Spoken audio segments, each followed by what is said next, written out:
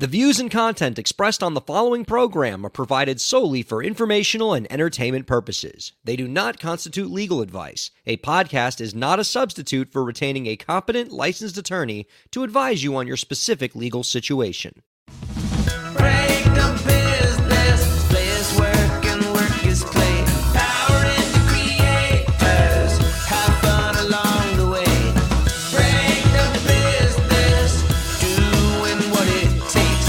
Celebrate success and learn from the mistakes. How's it going, everybody? Welcome to the show. It is time for Break the Business, where we empower indie creators and have some fun along the way. I'm Ryan Carella, and it is a pleasure to have you here this week. What a show we got. What a show. Not one, but two awesome guests joining us this week on the show. We're going to hear from Jamie Parganos, the executive director of Creative Muse out in New York City. She's doing some amazing stuff on the music side and education stuff. We're going to learn a lot from her.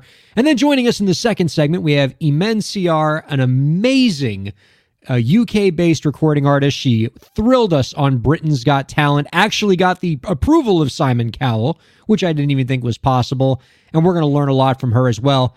Great group of guests this week. Excited to talk to them and excited to be hanging out with you, because I'll be real with y'all. I missed you. I missed you guys so much. We did not get to have a show last week because Hurricane Ian decided to go right through Florida right on the Wednesday night when we record Break the Business. So first off, I'd like to say a big thank you to all of you who wrote and messaged me saying, I hope you got through the storm okay. I hope your house is fine. I hope Florida's doing all right. Thank you. Thank you so much for the well wishes there. And we are doing all right.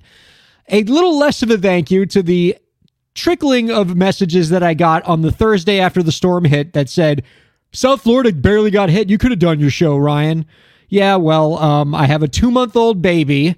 I was very worried for them. And, you know, while a good chunk of Florida was getting hit by this really ferocious storm, I didn't really think it was appropriate to kind of do some silly podcast hijinks and everything. But we are back. We are back on track again, back on schedule. And producer Lauren's back too. Producer Lauren, how are you doing?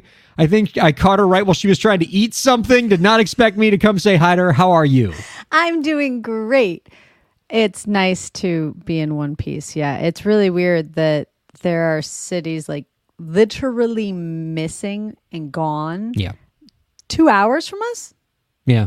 Like it's such a close call. You know, you say, why did you do a podcast? And you're like, do you know how quickly that thing can turn? And while South Florida largely was spared, there were some tornadoes not that far from us over in Broward County, and that Flipped storm, over all the airplanes. Oof. yeah, flip. Oh my gosh, you saw the clips of the airport, the airplanes flipping around. Just oh my god. And this particular hurricane had a lot of wiggle to it. It was heading for the northern part of the state right until it decided it wasn't, Right. and then went right through the west. And our hearts are out to the folks in Sanibel and Fort Myers and Cape Coral. I hope that they're all getting through. We're gonna let's put this link up here for those of you who want to help folks out who are struggling during the storm, want to help those cities that were just devastated by Hurricane Ian. Please reach out to the Florida Disaster Fund. The link's right there, volunteerflorida.org/donate-FDF. That's volunteerflorida.org/donate-FDF. And let's try to get some support to these communities. And before we bring in Jamie Parganos, I have to say this, and I apologize because I know nothing annoys the audience more on this show when I even dabble in anything political. I did a thing about school shootings a few months ago, and like some people were like, yeah, and other people were like, oh man, we don't need this on our music show. But I have to say this because I was livid by the fact that there was a spending bill in Congress, $19 billion for hurricane aid for folks that were devastated by Ian. $19 billion. And not a single Republican House member or senator voted for this hurricane funding. And I'm so pissed about it. And when you ask those folks, why didn't you vote for it? How could you possibly look at the devastation of Fort Myers and Sanibel and not vote for this. And obviously none of them are going to say, well, I didn't want to give a political win to the other side. So they all say because there was other stuff in the spending bill. Oh, because they were trying to tuck all this other stuff into the spending bill. If it was just a clean spending bill for the hurricane without any pork in it, we would totally vote for it. And to them, I would say, have you looked at Sanibel? Have you looked at Fort Myers? What? I don't even know what else was in that spending bill. I know there was some money for Ukraine or whatever. Like, we shouldn't even be allowed to have other things. Like, do each one individually. But that's politics. Like, stuff gets tucked into stuff. I can't, here's the thing, all right? Yeah, it would be nice if it was just up or down for Ian, but other things have to get paid for in the government. But I don't know, Lauren, what would have had to have been in that spending bill that would have been so awful that I would go, you know what? I don't want Sanibel and Fort Myers that are just completely leveled to not have funding. Honestly, ASAP too. We're not talking. Yeah, these people are dying. Well, we can talk about it. No, we don't have a house. This is an emergency. People don't have houses. If you told me that the spending bill it was $18 for hurricane relief and $18 billion for hurricane relief and $18 billion that goes directly into Donald Trump's pocket, I'd be still be yeah, do it. That sounds good. They could make the spending bill. All right, Congressman Ryan Carella, we got $18 billion for the folks in Sanibel that, their houses are being leveled. But we also have $18 billion in this bill that would hire an army of people to just constantly come to your house and throw eggs at it. Mm-hmm. I'd be like, well, I really don't like the whole egg throwing part of this, but yeah, Sanibel, Fort Myers, these people are suffering. So, come on. This is look, I'm not naive. I get that there's, politics and political games and parties, but this time, just let's help the people. And I was so once again, we can't rely on that. We have to rely on each other. And there are a lot of artists that were in that area and are in that area that not only lost the ability to make their income and lost their home and their gear.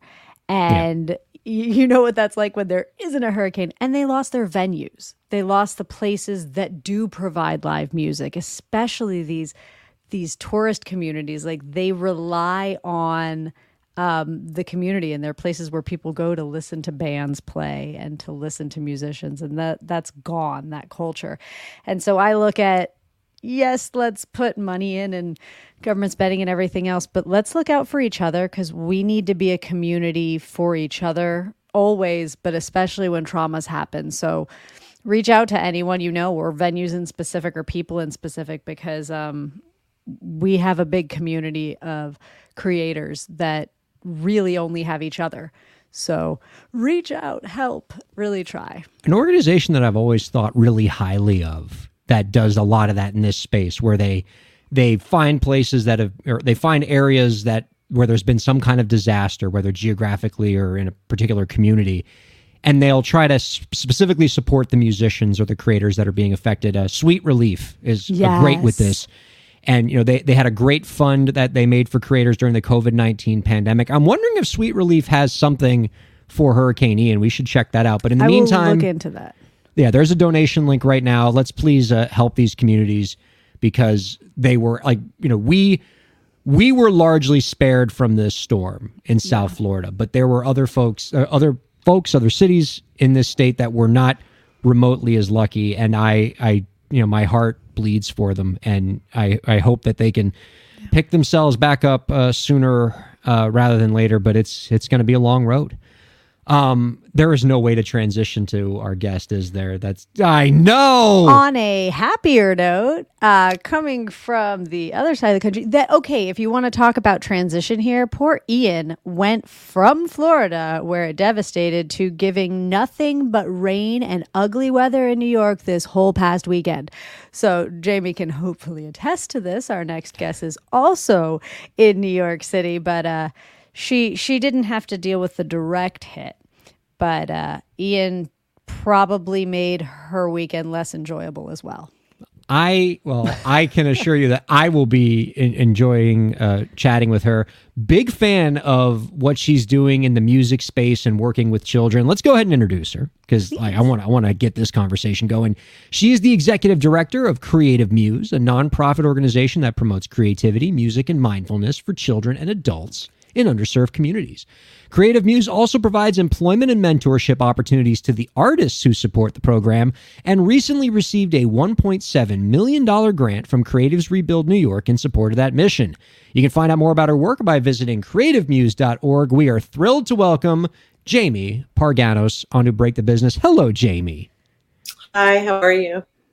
Doing so well. Thrilled to be chatting with you. I love the folks that work in the nonprofit space who find ways to take the power of music and use it to make so many people's lives better. Excited to hear more about the work that you do. Can you get us started, Jamie, by telling us a bit about Creative Muse's mission? Sure, yeah. Well, I was actually a recording artist most of my life. And like many artists, especially in New York, we often supplement our income with teaching for like after school programs and things like that. Over time, I really started to enjoy that work so much that it, at some point I decided that was my life's work. And that was very important to me. And at the same time, I still didn't want to give up my work as a recording artist. So I started to think about like artists that do this work and how they're often freelancers or working part-time. And I wanted to create a space where artists were valued more in these positions. So I sort of had this like idea that I thought was a fantasy that artists could be paid full-time to do this work. And then this amazing grant came out and I couldn't not apply for it because it was literally my dream come true, manifested into a grant that somebody else must have had the same idea and was willing to give money for it. So, that's part of it. And then the other side of it, of course, is the actual classes that we're running and the mission of bringing creativity and the creative process to everything. Not only to art, but to anything and how creativity could be applied to different fields. And also how the creative process and like mindfulness could be applied to our own lives and how we use it to better ourselves, how we're always a work in progress, ourselves too, not just our art. And so all of that existential stuff gets tied into how we approach, our arts education. That was a lot.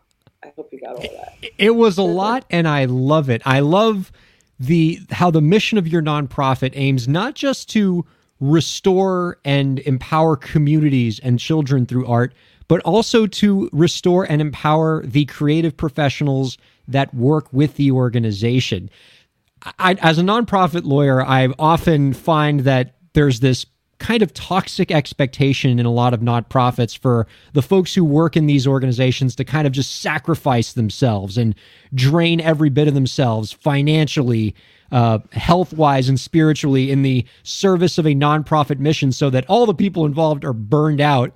And there's so not only are the folks involved with the nonprofit not going to sustain themselves, but the organization can't sustain itself. But your organization, Creative Muse, from the beginning was purposeful about centering the artists who work with the organization, making sure these people are supported so that they can then in turn support the people that the organization's trying to help. And was that always kind of the focus of the organization from the beginning, or did it just sort of evolve that way? First of all, that was very astute and on point. So thank you very much, Ryan. And you really get it. I think it evolved over time. Initially, when we first started in 2017, it was a side project that I was doing with a couple of other artists in New York City. I was throwing parties every week at like Hotel Chantel and all these places in New York City. And we sort of had this idea of creating a mentorship program for artists. So like helping them with their business skills and just other life skills that they need to survive. And at the same time, I was also running all these after school programs. So I was like, let's meld this together.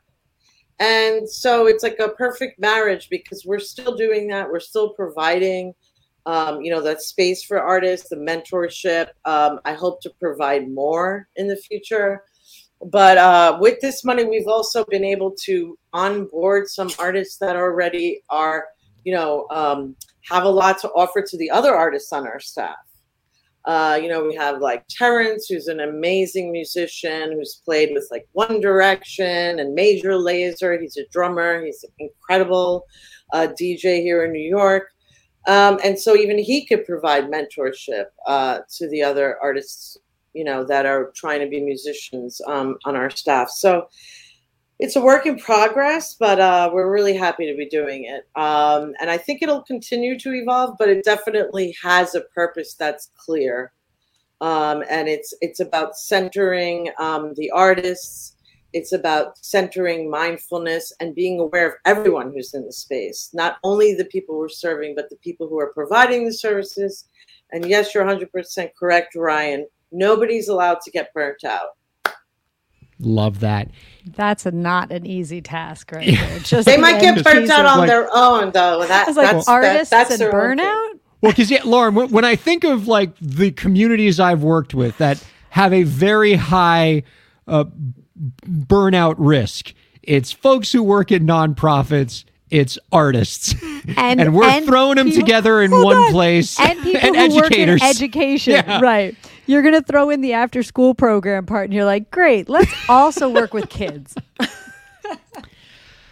That's my life, by the way. That's my world. I'm with you. I'm right there. So, yeah. It's hard work. And with some of the money I invested in this like program that we're going to start soon called Pathways, and it's like a mental health program for the artists. And so it's going to be talking about like unpacking our own adverse childhood experiences, being as artists, what that means, how this work is, what toll it takes on you. A lot of what you discussed, Ryan, like this idea that, you have to give yourself up, and we're not for that, or that you can't be paid a lot because you work in nonprofit. When in actuality, you should probably be paid more for doing that. That's my son.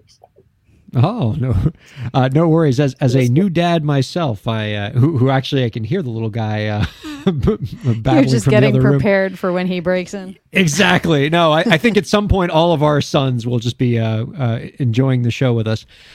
One piece of this that I think is particularly interesting for me that I want to think about is your journey from being a creative professional full-time to now working in the nonprofit space. And I know there are a lot of other creative professionals viewing and listening to this program right now who are encouraged by your path, who say, I got a nonprofit streak about me. I would love to find a way to take what I do in the arts and use it to enrich the world around me. So for those viewers and listeners who are inspired by your path, who might want to get into the nonprofit space, maybe start their own arts-focused nonprofit, what advice would you give them to get started? So I think first of all, you need to know what your mission and your vision is and what you're trying to set out to do and have a clear vision. And be relentless about the mission and the vision, first and foremost. People in nonprofit can tell when you're passionate, and they know when you're the real deal. So if you have a mission that you really believe in, and you can communicate that to people, I think they'll be more likely to give you money, which is what you would do if you're trying to start a nonprofit, is raise money. So my other advice would be to, seek out funding opportunities. You're not going to get an opportunity unless you go for it. So, for example, this grant even seemed like a long shot. Everybody in New York City applied for it, almost every single organization. But to me, it was kismet. It was, if I didn't apply for it, I wouldn't have gotten it, right? So that's my first piece of advice. Go for the opportunities. Yeah, that's my question is to tell the others, where do you find these things? Where do you look up grants? And how do you go about applying? Do you need to bring in team? What advice do you have on that front? Well, they have like databases where they release like grants, and they have like databases where they have foundations you can join, and they'll show you things that people are looking for. I'm so sorry. It was working so well. He usually goes to bed at 8, so I'm sorry about that. Not a problem. We have a standing rule on Break the Business that I'm gonna actually lock the door. that generally applies to pets, where if people have pets that jump into the camera or start barking, we call it out, and we love to even see them pop onto the screen. I think we can extend that rule to babies or kids too. Yeah, I think. I was wondering if she wanted. Do I? Absolutely. Minecraft is fantastic. It's true. Yeah. They're staging full shows on Minecraft now. I can't. That's true. Minecraft and Roblox is kind of the future of our whole industry and entertainment. That's where all the new stuff is happening now. So I think your kid's actually on the forefront of the entertainment business. I was going to say, your biggest muse is going to be your kids, and you now not only have the ones you gave birth to, but apparently this entire community you're creating with the grant you got and things like that. So you have a lot of children now to deal with. Yeah, and being a parent has made me better at my job, I think. Yeah. That's awesome to hear. I love where Creative Muse is so far, and obviously getting this grant is sort of a big, big win that I think is probably going to launch a whole new era for this organization. But I'm curious about the future. Like, where do you see this organization 5 years from now, 10 years from now? What are you ultimately aiming for? I'm aiming to do more of these kind of grants, and to raise money to have this kind of model elsewhere. What I liked about this particular program that we're running right now, that we got this grant for, is that it's in a community. It's in a community center that's located within the housing projects that everyone lives in. So I've been running a lot of like school-based after-school programs, but in the past I have worked in community centers, and I really would love to see us doing more of that community-based work, expanding this model and putting it in other community centers, and even empowering more artists within those communities to be holding those positions, finding the brilliant artists within those communities and giving them this work to do. So that's sort of what I'm looking to do next steps. Exciting. Or I should say. Love to see it. Let me ask you this question now before we give you the final one, because it's something that I love to ask nonprofits, because they always have, kind of incredible stories in this regard. A lot of running a nonprofit is sort of being in the overcoming obstacles business. It's at least every nonprofit founder I've ever talked to always has that one moment where, oh man, the whole thing's just so close to falling apart. And through grit, determination, and a lot of help from others, or probably more than a little bit of luck, you pull themselves out from it. And those kind of stories are inspiring, whether you're running a nonprofit or you're an artist who's going through similar obstacles. So can you tell us a little bit about one time where you had a big obstacle like that and how you got through it? Sure. There was a period during the pandemic where, it was really hard to engage kids online, right? So we were trying to come up with a plan, and again, artists, theater teachers were just rocking Zoom. It's like, theater, right? So it's like a little tableau, and it's your screen, So I just found that, using like a theatrical model for any of our lessons on Zoom really worked. And we were able to sort of adapt with the times, some people decided not to run programs during that time, or, just took a break, or, didn't make this shift. but we immediately dove right in, and I think it helped us. It helped us, and it helped those children, and it also helped us spiritually to have that space with the kids. We had done like an Instagram live performance that they wrote themselves. And, just having that resilience to keep programs running, to keep stuff going, even if it was online, and having it still be creative and brilliant. If you want, you could see it on our Instagram or on one of our channels. But yeah, it was fun. And I love what she mentioned there, Lauren, towards the middle of her answer, how it would have been so easy to do what a lot of organizations did during the pandemic, which is say, all right, this is a good time to take a break. But I think what Jamie recognizes, like, no, this isn't the time to take the break. This is the time when these kids need the arts and the diversion of arts programming more than ever. So we have to double down on pivoting our model to this pandemic to make sure the kids are getting the support they need through an especially difficult time. Bless you, Jamie. And Great. an outlet. Yeah. Like, there was nothing the kids needed more than a creative outlet, and they lost a lot of that. So good job and thank you. Yeah. Again, you can find out more about our guest work by visiting creativemuse.org. Jamie, before we let you go, one last question. Do you have any last tips for the indie creators out there to help them move their careers forward? So I'm going to say something Jeff Bezos tells people. I have issues with Jeff Bezos, but I love him too because he's got a lot of brilliant things. He said, because to me, being a nonprofit founder is not unsimilar to being an entrepreneur. It's just a different kind of thing you're selling, and it's a different way you're getting the money. But either way, it still comes with those ups and downs. And I say that if you are stubborn, only be stubborn about your mission and vision and flexible with everything else. And that's what Jeff Bezos says. You got to be adaptable. You have to be willing to make the changes like I was mentioning, the pandemic. And in nonprofit, you always have to be adjusting. You always have to be trying to be in the cutting edge and adjusting to the environment and the funding or whatever it is. But then also being steadfast in your vision and your mission and not, that's the part you're going to be stubborn about. Jamie, we want to keep tabs on you. I have a feeling that at least annually, you're going to have some cool stuff going on that we're going to want to hear from you about. So please don't be a stranger. Come back again. We want to hear about the great stuff you're doing for the students of New York, using arts to heal communities and empower artists at the same time.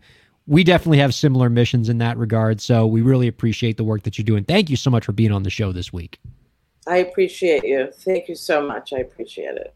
You got it. Now, Lauren, before we take a break, I want to let everybody know that we are going to, when we come back, I want to hear from you on your own New York experience, because speaking of Jamie Parganos in New York City, I know you were in New York recently doing some pretty cool stuff on the artist side. So we're going to take a break. When we come back, we're going to start with that, and then we're going to have Imen Siar, amazing UK-based recording artist, joining us. So much fun to be had. Don't go anywhere. We'll be back in 2 minutes here on Break the Business. Ryan Corella here. I hope you're enjoying the show, and I hope that you're getting a lot out of it. I do what I do because I care about creators like you. A lot. I've dedicated my career to helping creative professionals, entrepreneurs, and organizations move forward. I do it by hosting this program, and I'm also proud to do it in my legal practice.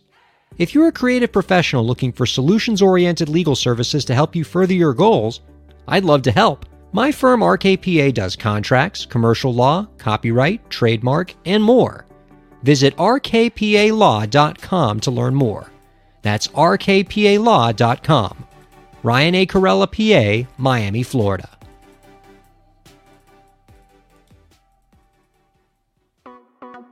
Streaming services for Break the Business provided by LEK Entertainment. LEK Entertainment is a full-service entertainment company offering everything from consultations to full-scale events and productions, including audio and video productions, voiceovers, staged theatrical productions, script and music development, and streaming services. For more information, visit lekentertainment.com. LEK Entertainment wants to help you bring your story to life.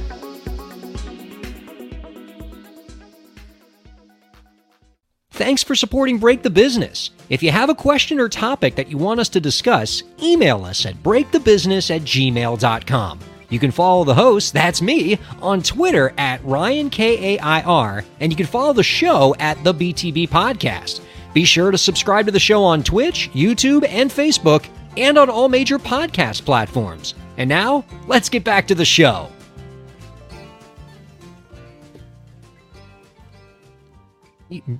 There we go. We got the muting and unmuting right. Welcome back to Break the Business, everybody.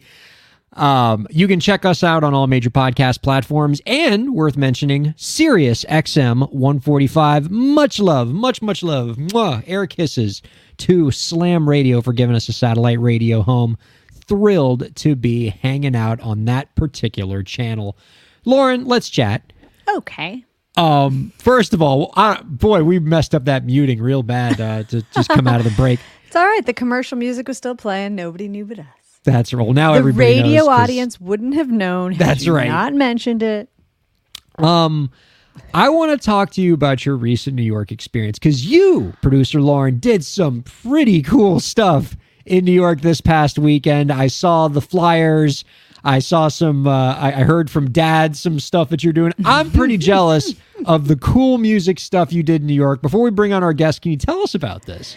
So I went to New York again for a charity event that's been running, I'm going to get this wrong, I want to say 27 years now, but it might be 28. A benefit concert called Rockers on Broadway. And this year's theme was She Rocks, and we gave a Lifetime Achievement Award to Diane Warren, who is just an absolute pleasure, and one of those people that you truly feel appreciates the people who appreciate her work, if that makes sense. Yeah. Like, she just seems so willing to do anything that someone would ask of her, because she's grateful to be giving to this community, and I just loved her. But the event is called Rockers on Broadway, and it benefits the Path Fund, and the Path Fund is performing artists that help. And it's an amazing organization that supported more artists than I can count through the pandemic. When a lot of other organizations ran out of money, they had been pacing themselves, and they had done a lot of things, and they've given to so much. Anyway, it's a so much fun. We bring a bunch of people from the rock and roll community together with a bunch of people from the Broadway community, as well as developing artists that come from the organization. Oh, I can't even remember what it's called. It's not Broadway Bound.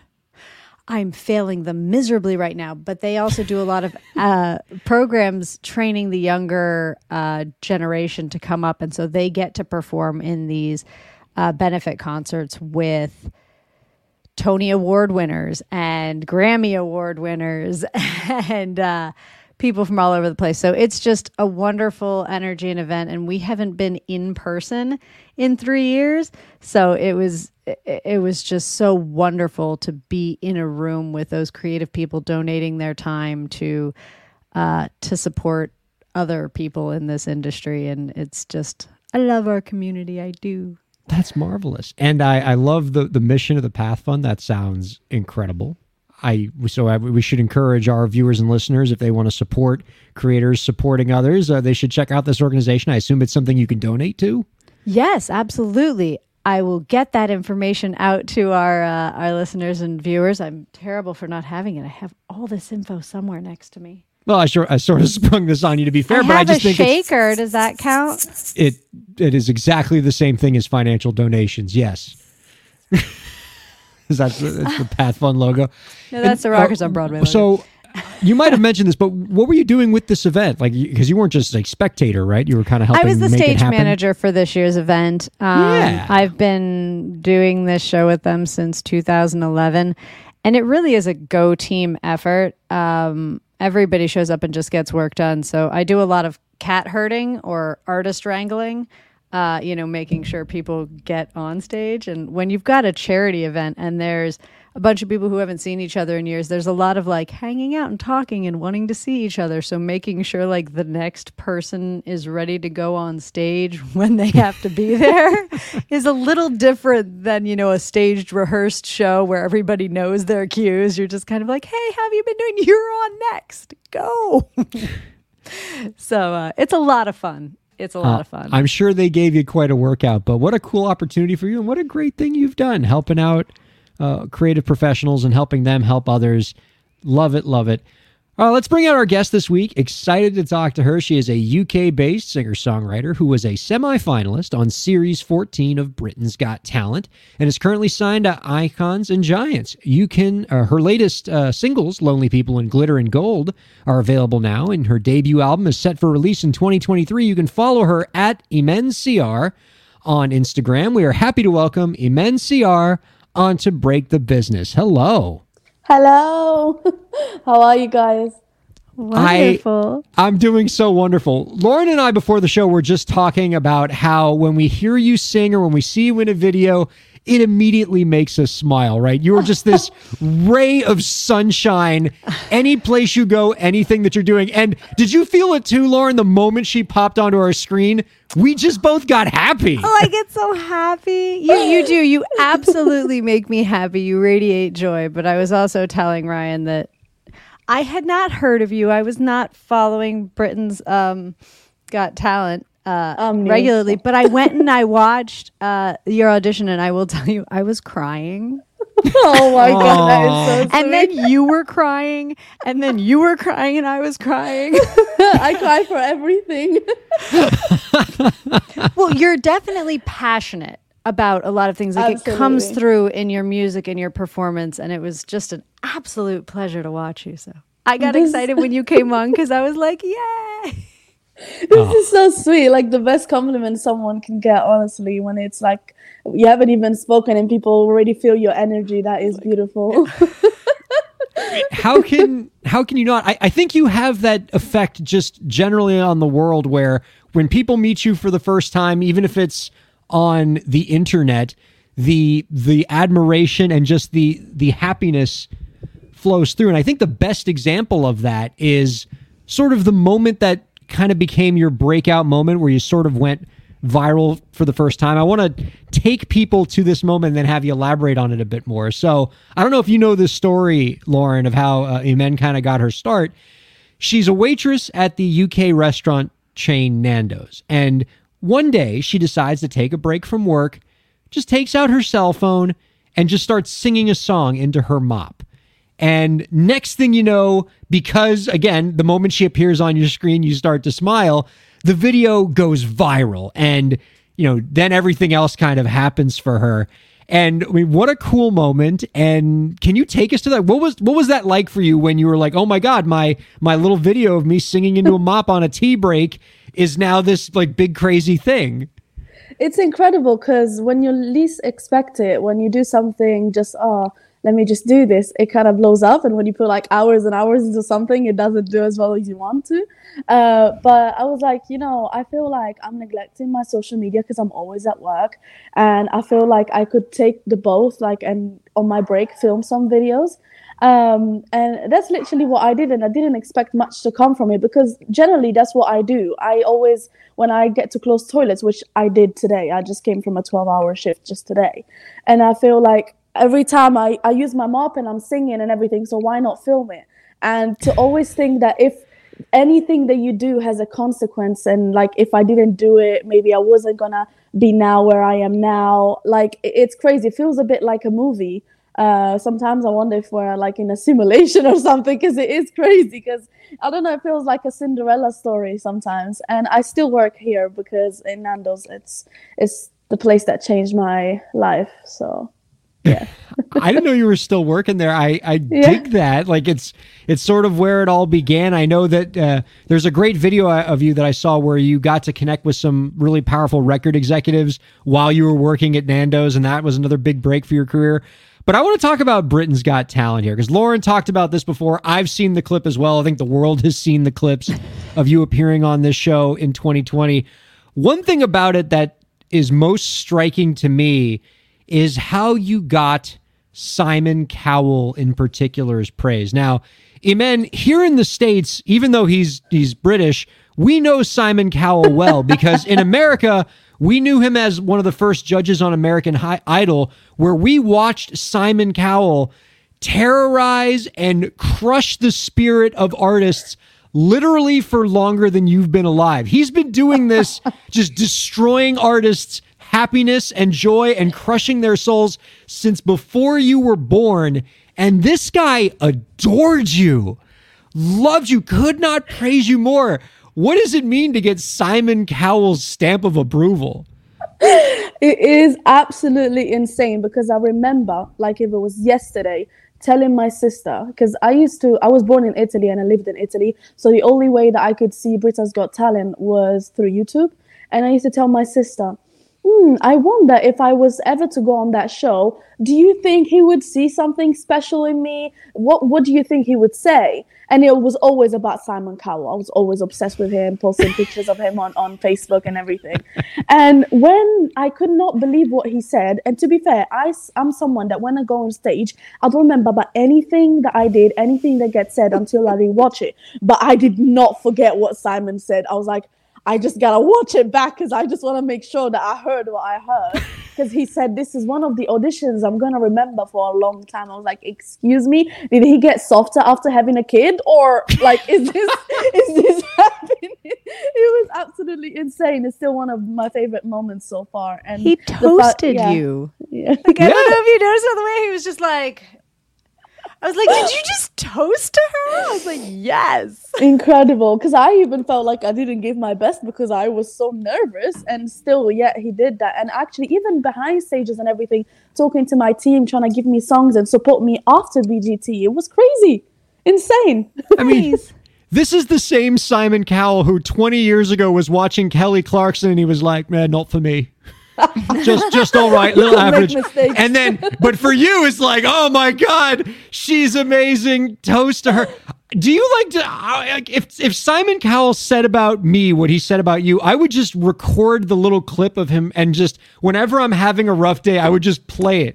Like if you're ever having like just a really rough shift at Nando's, like just, you have to play the clip of him just saying how great you are. And then you'll instantly feel better and be able to do like another 10 hours. What a great This is amazing idea. advice, actually, because everyone has downtimes. And, you know, when a hate comment gets to you or anything, you just need to go and see those moments. And I think I'm actually going to do that, you know, thank you. There you go. Can we borrow yours? Like when I'm having a bad day, can I play your Simon Cowell message and just be like, thank you? Thanks, Simon. Absolutely. I can send you personalized messages as well to cheer you up. I will say this though, Lauren. I think a kind message from Imen would probably do just as much for me as hearing one from Simon, just because of how happy she makes you. It would probably be more sincere. Yeah. Oh, that's. I mean, like yeah. his was super sincere to you, but I feel like if I was playing it for me, it might not be as sincere. But I truly feel like you radiate so much care for people that you've never met. Yeah. Like it hit me before you went on stage. We're stealing your interview time. But it hit me before you went on stage when you were saying like, yes, it's about the judges, but it's about the people watching me. Oh, yeah. Like absolutely. I want it's the 4,000 people in the audience. It's the people I want to touch and stuff. Yeah. And then I watched you touch all of those people in an audience across a screen, across the world. And I was just like, you could send me an inspiring message and I would be like, oh my God, I'm inspired. Because because you have that power. You really can inspire people. And you bring joy to me, and you're sitting on the other side of the screen, on the other side of the world, and both of us are smiling. So I thank you so much. I've never been awake like this at 3 a.m. and I'm like so good because I just realized it's 3 a.m. here. But oh my honestly, God, I that's feel like true. I Last just woke month. up. I was at Edinburgh Fringe Festival last month, so I was streaming the show at 3:00 in the morning every day, or every week when we did it, and I was like, "What every week?" And then I was like, "Oh, you're where that was not fun." I am having fun though. I should mention that I do want to thank you for coming on live. We have so much trouble getting UK folks on the show for this exact reason. We broadcast at 9 p.m. Eastern time in the US, which is just unacceptably early or late, however you want to define it, for the folks on the other side of the Atlantic. So thank you for making time for us in that regard. It's a pleasure. I'm grateful to be here. Like, to be fair, like anything that has to do with music, because it adds to me having to also work at Nando's. I'm like, well, there's people that would beg for these opportunities and to speak and get heard and stuff. So I'm just gonna keep doing, keep grinding, and until I make it. And Nando's will only be like a past memory, a good one, but I'll get to pursue this. And I love these interviews because to me it feels like talking to friends. And I don't know, I love it.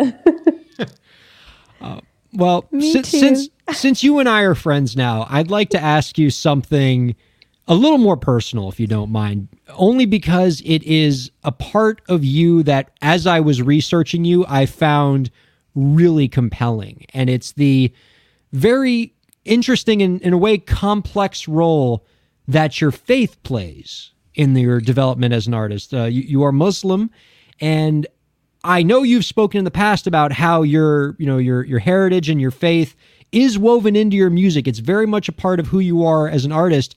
But I know you've also said that your faith is something that you've had to navigate with your family to make sure that it doesn't restrict your growth as a creator. And so I sort of see kind of two dimensions to the way that your faith affects your art. Can you tell us a little bit about that? I feel like when I was growing up, many things that I thought to be religion were cultural. So I felt like always conflicted about the passion that I had and what was permissible and what wasn't. And then growing up also, because like my husband is a revert and I've had like to teach him many things. I've almost like found religion myself again, like learning it by myself. Because when you're born into a family that's already Muslim, you just go about what they follow, but you don't really know the reasoning behind it. So I feel like I grow so much recently trying to teach someone else. And I found peace also because in Islam, it's all about intentions and your intentions being pure, especially when something isn't directly mentioned in the Quran, as per music, for example, that if you're doing it with the good intentions, and that means good lyrics, being modest, then I am on the right path. And regardless, everyone's going to sin because humans are meant to sin. We're not angels. But I feel like it gave me peace. And at the same time, I feel like I grew so much and I would never let anyone make me do something that goes against my religion just to make it in the industry, which I felt like back then when I used to think about the industry, I thought that I couldn't make it if I was wearing a headscarf. I couldn't make it if I was openly Muslim, and then, or like being like curvy, like many things that now are changing because the music scene is so diverse, thanks to people like Lizzo, for example. And like it's changing with TikTok, it's changing so much. And I feel like now is the time for me to like shine and have my place and represent people that are not represented enough, because when I was growing up, I feel like I didn't see enough people that looked like me. And I'm not talking only about the headscarf. I'm saying like just people that were of Moroccan heritage or Arab speaking, like they spoke Arab in their homes, or they had like a different skin tone. And I feel like I grew up, of course, I love Jessie J, I love Katy Perry and everything, but they do not look or sound like me. And I feel like representation really does matter. And that's what I want to do for the next generation. And for all communities or minor communities, doesn't have to be Muslim, doesn't have to be Moroccan, but I feel like I have to do something to expand it for them, for their future. And ultimately, it's folks like us who listen to music who are the beneficiaries of that additional diversity being brought into the artistic community, because it means we get an artist like you who, because of the different, and complex cultural heritage you have, and and all the different kind of demographics you represent, you bring us your debut single, Lonely People, that you were able to record in English, Italian, and Arabic. Yeah. And give us those different kind of experiences and have all that be brought to bear in combination with your faith and your experience. What a cool way to do art that we all get to enjoy. So we appreciate you staying true to yourself and who you are, whether it's nationality, heritage, or religion, whatever it is. And gosh, we benefit so much from it.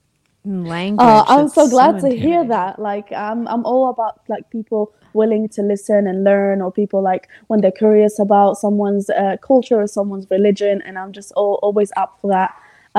So it means a lot to hear that from you guys. And I actually even recorded Lonely People in French, but it hasn't been released yet. I'm not sure if it's gonna be released, but I did that as well. We were trying to do it in German as well. Like, this is a bit too much, and the Arabic one, funny enough, I don't speak the Arabic at all. I had to learn the song from beginning to end by heart because it's Wow. Egyptian dialect. And as many Arabs will know, there's so many different dialects, and one of the least understandable by all the other Arab speaking countries is Moroccan dialect called Darija, which is similar to Algerian, but all the Arab countries don't understand it. So if I wanted to get to the Arab community, I had to do it in a different dialect. So that was challenging. That is incredible. Also, I really want to hear Lonely People in French. I love this song, and every song in French sounds amazing. Yeah. And so I can just, it's like, La Vie en Rose in English. Oh, that's nice. La Vie en Rose in French. Oh my God. And so I can just imagine. Yeah, I can just, oh, good. Yeah, I can just imagine Lonely People in French sounds amazing. So if you ever release that, please let me know. Just, shoot me a little message so that I can just download it and stream it a billion times and enjoy that immensely. Speaking of new music, I know you have an album that is set to release next year. Can you tell us anything about that? Where are we in the pipeline? I feel like it's going to be released towards June because of many things that are going on at the moment, but it is almost ready. There's going to be a lot of stuff that I've written, which is something that I never thought my first album would be. I never thought I'd be a songwriter. And I proved to myself that I can do that too. There's going to be some songs that have a bit of Arab influence to them, like a bit like my latest single, Nothing's Gonna Stop My Heart, that has Arab instruments, but it's in English. So I can mix both. And there's going to be some songs that are just really catchy, almost like TikTok vibes, and then big ballads for you to cry your eyes out. So it's a bit like a mix of what I can do. Because I don't want to take it too hard on myself and feeling like having to have this niche of an album that all goes just one story or one genre. I feel like now with TikTok and everything, you don't have to necessarily do that. You can do multiple things that are different at the same time. And then if later I want to do, I don't know, a more studied album, I can do that. But yeah, there's definitely a few songs that I listen to every day on that album. Even if they were not mine, I would listen to them. And so I'm really excited about that one. Tell us a little bit about Icons and Giants. I know you signed with them and you're starting, you went with them to sort of continue your musical journey. I've heard a lot of good things about that group. What does it mean for you to get the opportunity to work with them?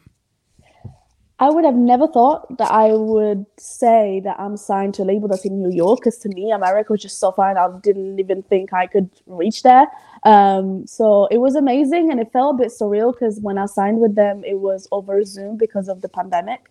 And then when I went there for the first time, I never thought my first time in America would be because of music. So it was really exciting, and they are absolutely amazing, and I got to know their families, and they are amazing people and so talented. And because of ADA Warner Music, I got to see the Warner offices and everything that I used to dream of when I was little. And honestly, I just never really knew much about music or how independent labels do things, or from even just notes and stuff, because I never studied music. I never did singing lessons. I was just so far away from this industry. I didn't know nothing, and I'm learning so much all at the same time. So this year honestly felt like I've been learning for 5, and I still have so much to learn. I remember being on the call with Billy, the head of the label, with Benton and being like, what does tempo mean? I don't understand. Like, I hear this clicks in my ear when I'm singing, but what does that mean? How does that keep me on time? I don't get it. So, like, you're like, you never had lessons? You've never had formal singing lessons? no. I find that shocking to believe. Really? Because it's not just that you have a great voice, because you do, but it sounds polished. Like, it sounds like the kind of voice that you would hear, oh, that's clearly somebody who's been in a conservatory for a while. But no, like, it's just natural, like your natural sunshine just allows you to just I be have this. very good ear. Like, I feel like I listen and try to repeat everything how I hear it. That's how I learned English, because I've been in the UK for now 5 years, but when I first came, I was already kind of speaking like this because I've learned it from just songs and singing from when I was in Italy. And all the other languages that I've studied, like German or Spanish and French, my teachers used to say that I'm pronouncing it very well because I tend to really recreate those sounds. And I feel like I just learned from just listening to other singers sing and trying to imitate the sounds. I still don't know how, because people say, teach me. I'm like, I don't know how to tell you what to do. I have no idea.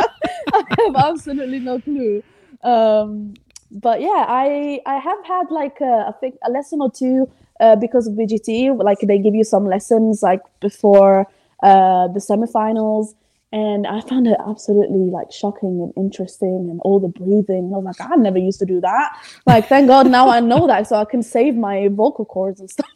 Oh no, yeah, we want to keep that voice around for as long as possible. I don't want to hear about you getting polyps or anything like that. We need to keep you and keep that voice going for as long as we can, so that we can enjoy your music forever and ever. Imen, this has been awesome getting to chat with you. We really appreciate you staying up so late for us. We got one more question for you before we let you go to sleep, though. Do you have any last tips for the indie creators out there to help them move their careers forward? First of all, don't take it too hard on yourself, because this industry can be very, very tough and overwhelming sometimes. I feel like one good step is having like an actual management that really you feel like cares about you, because they're going to be the people that are going to, have the experience and tell you, don't worry, this is normal. This happens to everyone, take it easy and stuff. Don't let them change you just because they think something would be nicer. If you're not comfortable doing something, don't do it. Stay true to yourself. And I know it sounds very like cliche or something, but like, be kind. Not only because we all need kindness, but also because you never know who the person you're speaking to and what they're gonna be beneficial for in your life later, because this person knows this one and this one knows this one. And in this industry, networking is very important. And it's almost like making friends, but they're also going to be beneficial in your career as well. So as long as you're kind, you're not losing anything. I promise you that. And actually, the energy that you give to others comes back to you. Because I feel, I might have the talent and everything, but I feel like everything that I given to my customers or to my friends and family has basically come back to me into form of making my dreams come true of the thing that I wanted to do more the most. So yeah. Well, we are definitely feeding off your energy over here. All right. Imen, since we're all friends here now, you, me, Lauren, we're all good Absolutely. buddies. We've had this. I need you to promise me something as a friend. All right. When you become a super duper uber megastar, because it is inevitable, please don't forget about the show that put you on satellite radio and gave you this interview. Like, take Break our call, the business. please take our call again so that we can chat with you and just continue to celebrate your success. I have a very good memory, so you're very lucky. I have an amazing memory, and I'm not going to forget that. I actually took a screenshot earlier when I was backstage. Like, I Right got on. this unlocked. Don't you worry, honestly. Fantastic. Hey, Ryan, we're in the Yes. same memory as Simon Cowell now. That's right. She's like, I'm never going to forget him. And within the same half hour, she's like, I'm never going to forget you. I was like, that's right. Awesome. Love it. Thank you so much. I will take that. All right. Thanks so much, Imen. Oh, Thank man. you. So that was a blast, huh, Lauren? Oh my gosh, she's so wonderful, isn't she? Oh, I can see how she was able to warm Simon Cowell's cold, cold heart. I mean, Yeah. like I feel just so good after talking to her. Just more positive about the world. Honestly, Lauren, she was exactly who I needed to hear from after everything that happened last week with the storm and how just rough things have been in Florida recently. To have somebody like her come around who's such an amazing artist, and for her to be as much of a ray of sunshine when you're just having a conversation with her as she is in her music, that's, so gratifying. And she's so, I mean, yes, she's a ray of sunshine, but she's also like comforting, if that makes sense. Yeah. Like I can both get energized and be like, it's going to be okay. That's exactly right. Our thanks to Jamie Parganos for joining us in the first segment. Our thanks to Imen Siar for joining us just now. My thanks to you, Lauren, for keeping the show on the rails and doing some fantastic producing. Thanks to all of you, viewers and listeners, for joining us here on Break the Business. We will see you next week.